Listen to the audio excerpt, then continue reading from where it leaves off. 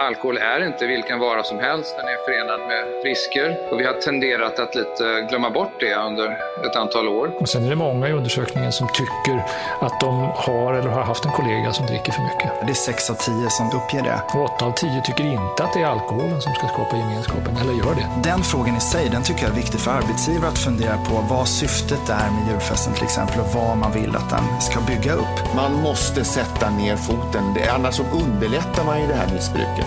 Camilla Kuylenstierna hade ett till synes perfekt liv, men bakom den polerade ytan var hon oerhört trasig. Jag hade väldigt mycket av ett dubbelliv. Jag heter Camilla Wagner och nu ska du få höra Camilla Kuylenstierna berätta om hur alkoholen blev tillflykten för att döva smärtan inom henne. Sen vaknar jag 5 timmar senare, ingen aning om vad som har hänt. Då har jag druckit upp hela barskåpet. Samtidigt som självhatet gjorde att hon presterade på topp på jobbet. VD:n tog in mig en gång och sa att du måste sluta överleverera. Det här är Amelia Jobbliv. Ett samarbete med Alpha CE, en podd om kvinnor och karriär. Och i slutet av avsnittet diskuterar jag och vår jobbcoach hur vi kan agera som vänner och kollegor när någon i vår omgivning har alkoholproblem. Tystnad är inte rätt väg att gå utan att konfrontera.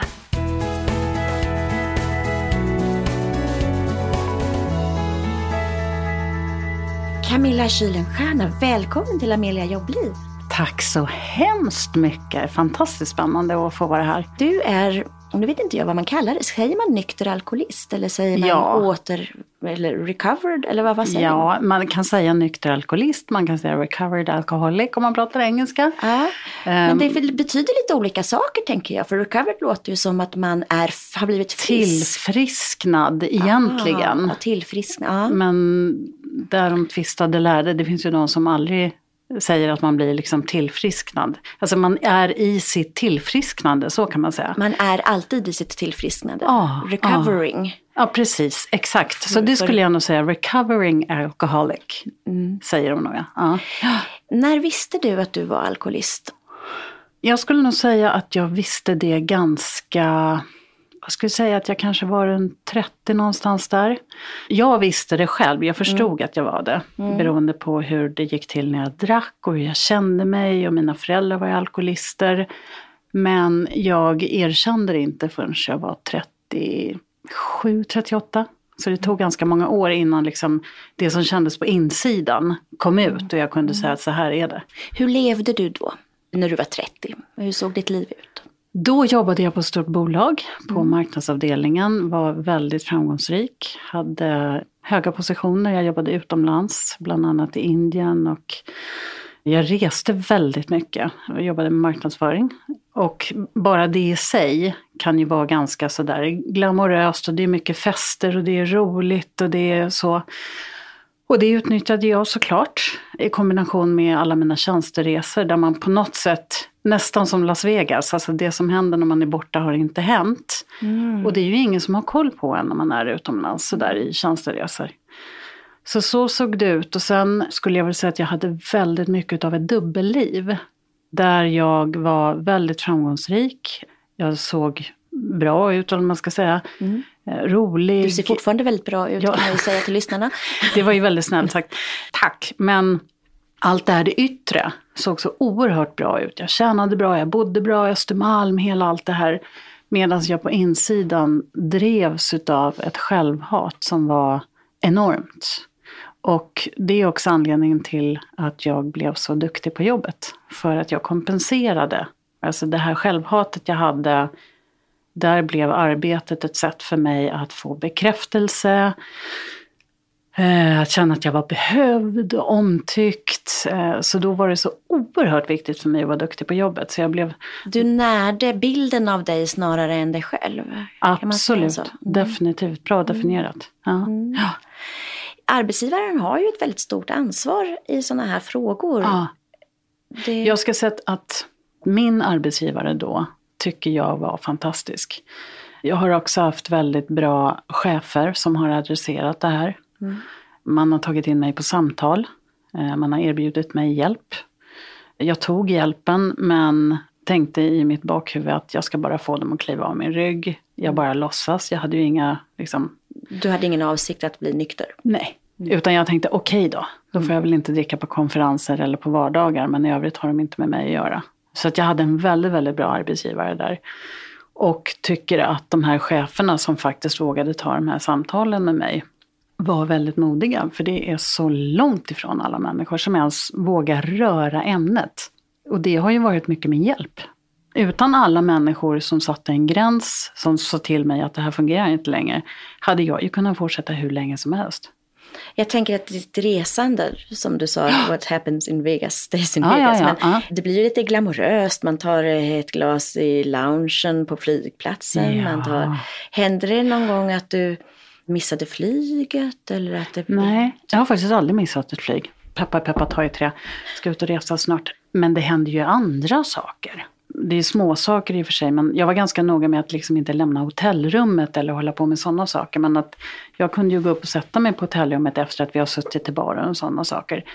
Och så började jag dricka lite där och så satt jag på tvn med någon musik och sådär. Sen vaknade jag 5 timmar senare, ingen aning om vad som har hänt. Då har jag druckit upp hela barskåpet. Tvn står på full blast och jag ska tydligen gå någonstans och jobba och jag vet ingenting. Alltså jag bara, vad är jag någonstans? Problemet här är att jag reste ju med människor som... Dels reste jag med ganska många äldre män. Och de drack ju också. Det var ju aldrig någon som sa till mig. De flesta grejerna hände mer så då i sådana fall när jag var på konferenser. När det var många omkring. Att jag kunde liksom så sätta mig i knät på någon nyanställd säljare och börja gråta. Alltså det är ju så pinsamma saker så att... Men jag gjorde det. Och hur ser det ut när en chef börjar alltså det funkar ju inte. Nej. Så det handlar ju om att men inget bra. Det händer mycket saker. Sen ska man på någonstans dagen efter då när man har gjort bort sig så ska man ändå ställa sig på kanske på en scen och man ska hålla en introduktion och man vet att alla sitter och tänker att hon är ju inte klok. Och så ska man ändå fortsätta samtidigt som man slår på sig själv och ändå måste man vara superduktig och så är man jättebakfull. Och så, alltså det blir bara en stor geggamoja utav allting. Och då kan jag tänka mig att ångesten var rätt stor. Enorm. Det går inte ens att beskriva. Det som man är ju beredd att, alltså så många gånger som jag packar min väska och drar. Jag flyttar till, inte vet jag, Kuala Lumpur någonstans där ingen vet vem jag är. Jag föddes 1966 i Stockholm av en mamma och en pappa såklart. Och bodde i Nacka i ett höghus på 10:e våningen i en 3:a. Inget fancy, vi hade inga pengar, ingenting. Jag föddes rakt in i alkoholismen. Min mamma var brusad när hon väntade mig och full. Och jag vet att hon hade gömt vin i barnvagnen när jag var liten.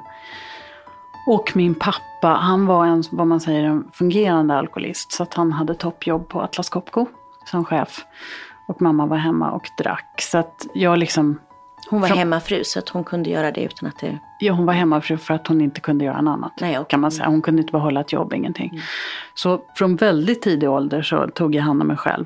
Och det är så konstigt, nu är min pappa död men jag skulle ha velat prata med honom nu för att han gick till jobbet och jag var på dagis och mamma skulle hämta mig och kom inte. Och kom hon så var hon packad eller det var liksom sådär. Så att jag lärde mig väldigt tidigt att lita aldrig på någon annan. Aldrig.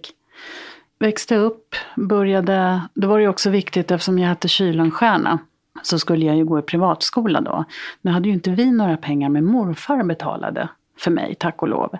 Mycket för att han tyckte att jag skulle komma hemifrån. Så att jag gick på Karlssons skola på Östermalm. På den tiden det var en riktig...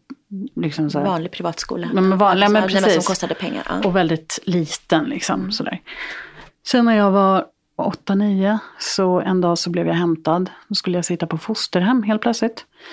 För att de sa att mamma var sjuk. Och av någon anledning så skulle jag inte bo med pappa då utan då sattes jag på fosterhem. Hade dina föräldrar skilt sig då? Eller? Nej. Okay, utan jag vet fortfarande faktiskt inte varför. Och så kom jag till den här familjen och så var jag där ett halvår och det är väldigt lång tid när man är så liten. Och så skulle jag komma hem. Skulle mamma och pappa komma och hämta mig, kommer jag ihåg. Och då kom inte de utan min morbror kom. Och jag bara, varför inte mamma här? Hon skulle ju så, nej men vi åker hem till mig nu. Och då ringer telefonen när vi är hemma hos min morbror och då är det mamma som säger, hej lilla gumman, nu mamma hittat en ny man. Mamma är så lycklig, hon har hittat en ny man här. Och hela min värld bara... Och jag hade ju väntat på henne ett halvår. Och då hade hon ju träffat en man hon satt på Danderyds sjukhus som hon flyttade ihop med. Och där någonstans tror jag att de skilde sig. Och då bodde jag hos pappa. Mamma blev misshandlad och fick tänderna utslagna. Jätteilla blev det, så att hon hamnade i en soc-lägenhet i Fittja till slut. Där jag bodde med henne då och då. Och där brann hon också upp 1 maj 1980. Oj. Ja, där hon rökte i soffan och gått och lagt sig. Troligtvis full. Så då dog hon där. Men då var det också så där igen att nej men det är ingen fara med mig, för mamma var inte lycklig. Och nu är hon i himlen, så därför ska inte jag vara ledsen. Så var det med det. Och så gick vi vidare. Ja, precis. Och jag menar, så redan där, det bor ju jättemycket jobbigt i mig vid den här tiden. Det är klart. Och jag bodde med pappa, och efter det så vet jag inte om pappas alkoholism eskalerade eller om jag hade bara fokus på honom. Jag vet inte vilket det var, men det blev inte bra hemma heller. Så jag försökte ju med allt jag var värd att liksom, jag grät, jag var arg, jag var tyst, jag rymde hemifrån, ingenting hjälpte. Så att han blev ganska sjuk i sjukdomen också. Och jag gick ut skolan, började gymnasiet och blev superrolig. Det har alltid varit min grej. Alltså Camilla, hon är så jäkla kul och helt sjuk i huvudet. Ta med henne så blir det fest. Och det blev ju mitt sätt att få kärlek på. Ja, att få ett sammanhang. Ja, såklart. Så gick jag ut gymnasiet då i Saltis, började jobba. Och hade ändå lärt mig att jag förstod att min prestation var ju värdet av mig. Så att så fort jag började jobba så blev jag duktig. Jag har alltid varit duktig. Jag vill alltid göra bäst. Och så när jag var 23 så fick jag egen lägenhet och flyttade till Sundbyberg. Mycket fest och hade väl pojkvänner. Träffade en person som jag var ihop med i 3,5 år. Där det höll på att gå riktigt, riktigt illa. Han var oerhört trasig och jag var jättetrasig. Men det var otroheter och det var han på att ta stryptag på mig och han jagade mig med knivar. Alltså det var helt galet. Du återupprepade mammas... Självklart. Liv där. Ja, visst. Sen flydde jag faktiskt ifrån allt det där och flyttade till USA. Jag kände att det här går inte längre. Det höll på att bli galet. Så jag flyttade till New York och när jag hade bott där 1 år så dör pappa. Och då flyttade jag hem till Sverige igen. Och kom hem och hade inget jobb. Ingenstans att bo för jag hade hyrt ut min lägenhet. Inga pengar, jag ärvde ju ingenting. Jag hade ingenting. Men lyckades, det spred sig ordet om att jag hade kommit hem. Och det här var 94 någonstans där när det var lågkonjunktur i Sverige så det sjöng om det. Inom en vecka hade jag 3 jobberbjudanden. Så liksom så duktig var jag på jobbet. Inte för att jag är bättre än någon annan utan för att jag drevs av det här att jag måste. Liksom. Och då började jag jobba på ett stort bolag. Där jag var kvar i 15 år. Och började som inhyrd sekreterare på forskningsavdelningen. Och de pratade om elektroniska näsor och jättemycket konstiga saker.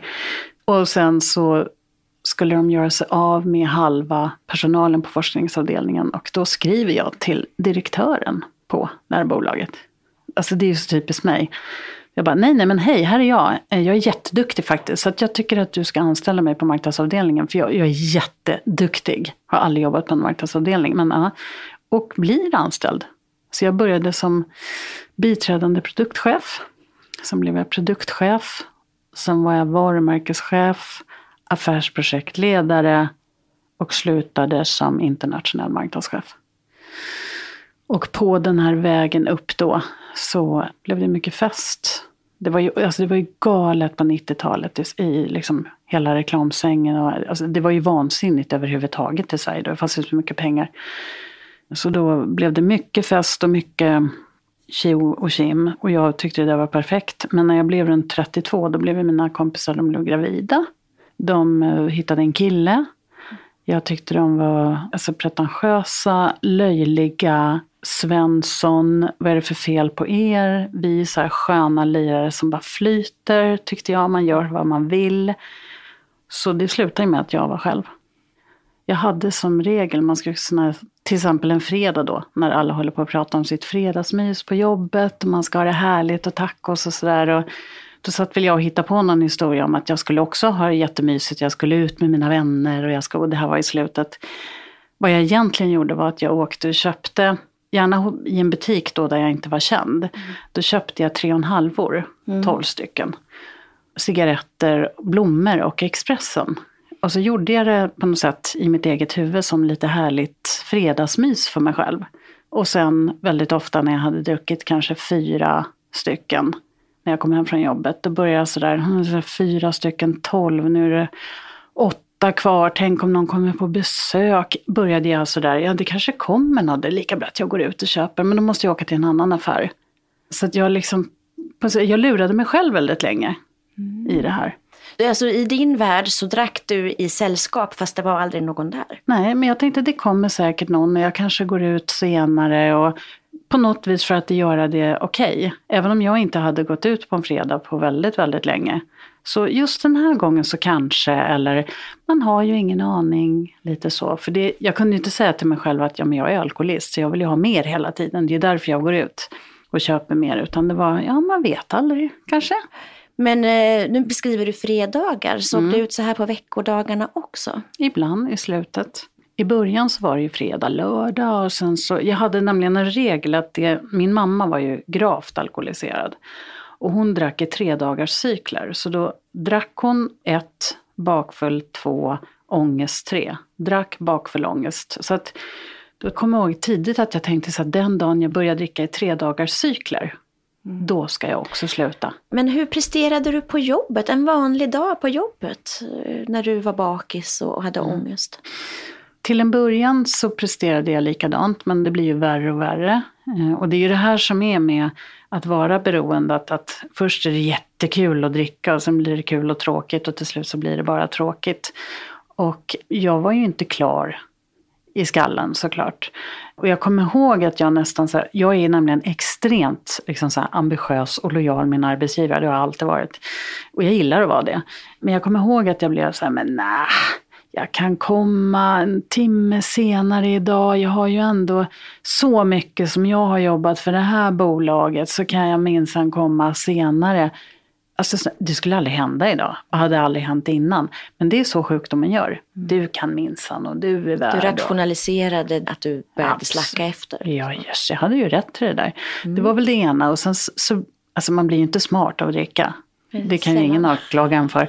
Speciellt inte dagen efter. Så att, sen kunde jag bli oerhört pinsam. Jag kommer aldrig glömma ett möte när då är det så att jag är jättebakfull och jag vill inte att någon ska se att jag är bakfull, för jag vill ju prestera och vara så här. Så jag kommer in på ett möte och så, eller vi satt på ett möte och så helt plötsligt så pratade de om någonting och då bara, nej men då tycker jag så här och jag tycker att vi ska och då vet jag att han som höll i mötet, han bara, men Camilla, vi pratade om det där för en halvtimme sedan. Ja, men nej men alltså Camilla, vi har redan pratat om det.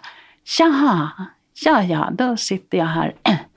Alltså jag skulle överkompensera så mycket så att det blev ju helt sjukt. Du avslöjade att du hade suttit och halvsovit där tidigare. Och det var ju när det var riktigt dåligt. Tyvärr så måste jag väl säga att ibland så var det ju väldigt bra att ha det där, alltså självhatet och att man kom bakis till jobbet, för att då var jag så alltså innan det gick för långt. För det drev ju också med att jag jobbade över och jag fick till och med vdn tog in mig en gång och sa att du måste sluta överleverera. Alltså du levererar 150% av en uppgift. Du kan sluta vid 80, vet du. Det är ingen fara. Och jag kommer ihåg att jag tittade på honom och tänkte, han är ju inte klok. Han ber om sämre. Ja. Han fattar inte vad han pratar om. Idag förstår jag det. Där man kan säga att du får en deadline, gör 80% till det. För sen kommer saker och ting att ändras. Så man inte överjobbar saker och ting. Fattar inte då vad han pratar om. Så att man blir ju ojämn i sina leveranser, så kan man säga. Alltså, vissa gånger så är man oerhört på, andra gånger man inte på. Och så liksom kanske man jobbar över väldigt mycket. Och det är väl tecken som jag brukar säga till när chefer frågar mig, hur ska jag veta? Och när konturerna kring en person börjar förändras, de börjar bete sig på ett sätt som du inte riktigt känner igen, då är det någonting. Sen säger inte jag att det är beroende, men i kombination med, det kan ju vara en depression eller en skilsmässa, vad det nu är för någonting. Men blir det i kombination med att det är en person som dricker mycket, som kommer att dofta alkohol, man märker att det händer grejer. Det är väldigt sällan att det är det där uppenbara, tar sig en återställare på jobbet. För då har det gått väldigt, väldigt långt.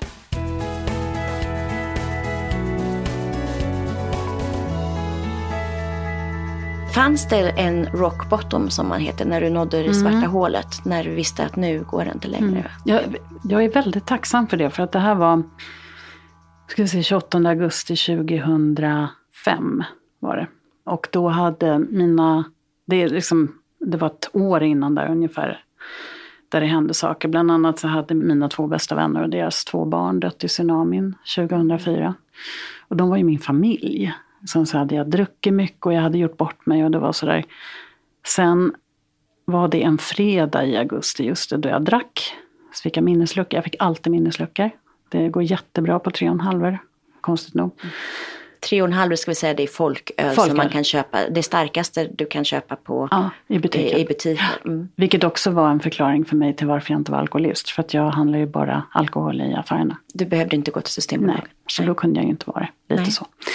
Men hade jag varit väldigt berusad på fredagen, hela lördagen så låg jag i sängen. Jag kom ju aldrig upp dagen efter. Jag blev så vanvettigt sjuk. Sen på söndagen så hade jag städat upp lägenheten och lägger mig och vilar på soffan. Och från ingenstans helt plötsligt så bara får jag en sån här ingivelse. Jag börjar nästan höra en röst som, herrejösses. Alltså mina 2 bästa vänner, deras små döttrar som var 2,5. Som inte ville någonting annat än att få leva. De här små pyrorna.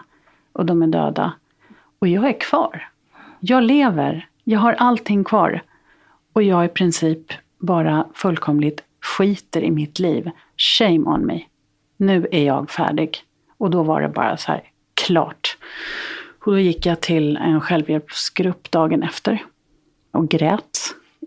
Innan så var jag så här, nej men jag har ingen problem. Jag är inte rädd för någonting. Jag är så himla hård och tuff och cool. Och nu tar jag ansvar. Ja, lille. Och så går jag in på det här mötet och bara... Så jag satt och... Alltså jag hade ingen energi kvar. Jag var helt färdig. Och bara så att jag gör precis som ni rådgör mig att säga. För det spelar ingen roll. Och sen blev jag nykter. Och började jobba väldigt mycket med mig själv. Började gråta enormt efter ett halvår. Även om jag var glad så började jag gråta. För att då kom ju allt det här upp. Som hade hänt när jag var liten. Som jag aldrig har tittat på. Jag har aldrig dealat med det. Jag har inte brytt mig. Då kunde du gråta över att mamma brann upp. Ja, och det märkliga var att jag grät sällan för ens. Jag bara grät. Alltså det bara kom. Jag kunde vara glad och stå och diska och så bara wow! Men då var det så att okej, men då kör vi på det. Ja. Då skjuter jag nu tills jag är helt slut. Och det är ju där som väldigt många som har beroende, det är där de börjar dricka igen. Därför du orkar inte känna alla känslor. För någonstans så har man ju ändå varit på någorlunda jämn nivå hela tiden. Det är lite luddigt, det är lite konstigt, det är lite sådär. Sen som när jag blev nykter, då kunde jag bli så otroligt glad när jag gick hem en vårdag. Jag blev så här, vad härligt! Och då vill jag dricka. För att den känslan är så stor så jag klarar inte av den. Du behövde ta ner toppen där. Ja, och lika så i dalar. Nu gör det för ont, nu vill jag dricka. Så att orka stå ut i de här känslomässiga nya känslorna som är så stora och så häftiga. Och det är ju där man verkligen så här, håll i nu. Och det är då de här mötena och alla vänner, och alltså mina vanliga vänner också som inte alls har den här sjukdomen, prata. Så det, och sen dess så mår jag bra. Ja, det är fantastiskt. Jag har en familj, trodde jag aldrig jag skulle ha. Jag är världens bästa familj. Ett hem som jag faktiskt älskar. Troliga vänner. Tycker om mig själv. Men hur tänker du att man ska göra då? För att om man märker att någon har ett udda beteende kring alkohol, ska alla säga ifrån? Varför dricker du nu? Eller hur? Jag brukar aldrig råda människor till att prata till någon och säga varför dricker du mycket nu? Eller du verkar ha problem eller sådär. Utan att man istället pratar med utgångspunkt från sig själv. Och säger, vet du vad? Nu ska vi iväg på den här kundmiddagen. Och om det är så att jag märker att jag känner att du blir märklig av alkohol, för att ibland blir jag orolig för dig, då kommer jag skicka hem dig i en taxi. För jag vill inte vara runt dig när du dricker. Om du vill fortsätta dricka så kan du göra det. Men jag väljer vad min gräns går. Så att man pratar utanför sig själv. Sen, jag tycker absolut att man ska säga någonting. Men det är också det att man behöver ju inte... Så chefer behöver aldrig gå in eller kollegor och säga att du är alkoholist. För det är ingen som vet. Nej. Den diagnosen kan du bara ställa själv. Däremot så kan du säga att jag upplevde att du blev fruktansvärt berusad igår. Och det vill jag inte se igen. Jag hjälper dig jättegärna om jag kan hjälpa dig på något sätt. Men jag kommer att välja att göra någonting åt det här om inte du gör det. För det sämsta man kan göra, det är att inte göra någonting. För väldigt ofta bakom den personen som, dels så har du en hel arbetsplats som blir påverkad på alla möjliga sätt. Sen har du också väldigt ofta en familj bakom någonstans som inte heller gör någonting. Alltså ju mindre man säger till en beroende person, desto sämre är det. Sen visst, man kan bli arg, man kan få utskällningar om man säger till någon. Men det brukar jag säga, det är väl ändå bättre det än att någon går och dör eller slår sin fru. Eller det, alltså det kan ju handla om mest hemska saker. Och just på arbetsplatser också tänker jag på det här att hur många, det har vi säkert alla varit med om någon gång, att man sitter i ett affärsmöte och sen så går man ut och äter middag och så är det någon som blir jätteberusad. Och så börjar det här, ja, jag vet att det är en fusion som pågår här borta och jag vet att de gör en due diligence, bla bla bla bla bla bla bla. Man börjar prata bredvid munnen. Och det är klart man gör, för när man är berusad då är man ju liksom Tarzan. Jag vill ju visa vad jag har för muskler och vad jag vet som inte du vet. Så att ur ett affärsperspektiv också, det är otroligt osmart att ha personer som... Stora risker. Ja, enormt. Jag tänker på det du sa att man är ojämn och man jobbar över mycket och så vidare.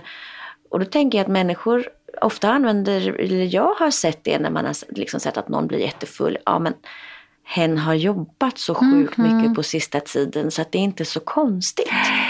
Samtidigt som det kanske är tvärtom.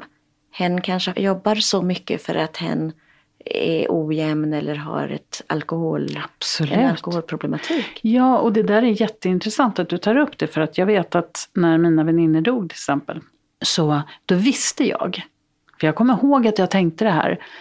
Nu ska du se, så nu kommer jag bli lämnad på jobbet. Ingen kommer säga någonting om mina alkoholvanor för att jag har sorg. Sure enough, ingen sa något. Och jag brukar vara väldigt tydlig med det. Blanda inte ihop äpplen och päron. Bara för att du, eller inte bara för mig, men har man en depression, en skilsmässa, körigt på jobbet. Det finns ingenting som tillåter då att du ska lägga på en fjärde dimension. Där du förstör din kropp, du förstör din knopp, dina relationer. För det där är precis som du säger. Ja, men säg ingenting, vet du, han har ju bra på att skilja sig. Lös då det problemet som är. Du löser aldrig någonting genom att gå in i alkoholen. Jag säger att alltså människor som inte är som jag ska ju kunna ta ett glas vin. Och det säger jag ingenting om. Men när man ser att det blir liksom en självhjälpsgrej där. Som medicin. Ja. Tusen tack Camilla Kuylenstierna för att du så öppet och varmt berättade om din resa. Tack snälla för att jag fick komma. Verkligen tack snälla Camilla. Maria Mattsson Mähl, Amelia Jobbels jobbcoach. Välkommen. Tack, roligt att vara här. Hur vanligt är det med den här typen av missbruk ute på arbetsplatserna? Väldigt vanligt, Camilla. Man brukar säga att 20-25% har alkoholproblem någon gång under sitt liv. Och det betyder att på en arbetsplats har du en arbetsgrupp på 5 personer så är det en person som har problem. Därför är det viktigt att vi vågar prata om alkoholproblemen, att vi vågar fronta. Hur mår du då, Camilla? Jag tyckte att du drack lite mycket igår på firmafesten, eller det luktar lite alkohol då. Det är väl inte så att du har problem. Att man faktiskt vågar bry sig. För att ju mer man talar om för alkoholisterna att de är upptäckta, risken är att man gör precis som Camilla beskriver här i programmet, att man gömmer sig med sina folköl och så. Va? Men någonstans så ligger ju där och skaver hos alkoholisten, och till slut så kanske minns man att jag är nog egentligen påkommen, och då kanske man kan börja ta tag i det då. Så att tystnad är inte rätt väg att gå, utan att konfrontera, och tycker man själv att det är obehagligt så tala om det för arbetsgivaren, personalavdelningen eller chefen. För det kan ju vara så att det är flera som kommenterar det och från olika håll. Ja, då blir det också lättare för en HR-avdelning eller en chef att säga att nu har jag hört det här från 3 olika håll. Hur är det egentligen med dig? Det är ju en sak då om en person inte gör sina arbetsuppgifter, men Camilla beskrev ju att hon överlevererade snarare. Kompenserade det här med att vara superduktig. Hur gör man som chef då? Ja, den är ju jättesvår. Det är ju väldigt svårt att tala om för sina medarbetare att nu överlevererar du. Däremot så jag tyckte att hon beskrev att hennes chef hade gjort det på ett väldigt bra sätt. Att säga att vet du, jag är nöjd med 80% och du levererar 150%.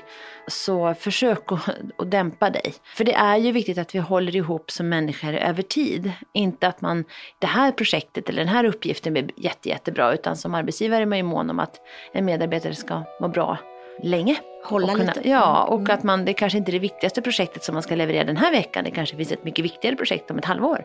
Och då ska den här personen vara hel. Så jag tycker att hon beskrev det väldigt bra. Att hon hade en bra chef som faktiskt var där och pillade lite i det. Men det är klart att det är svårt som arbetsgivare att säga att nu ska du sluta leverera så bra. I den här historien så känner jag också, jag får sån ångest i hela kroppen när hon beskriver hur hon satt i en säljares knä och grät.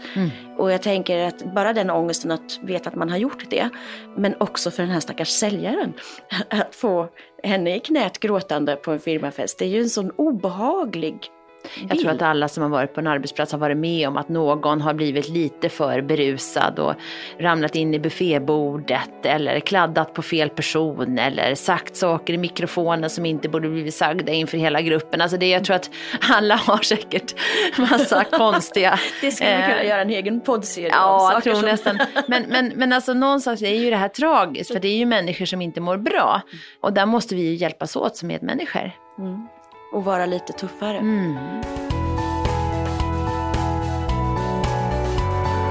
På amelia.se/jobbliv hittar du Maria Mattsson Mäls övningar.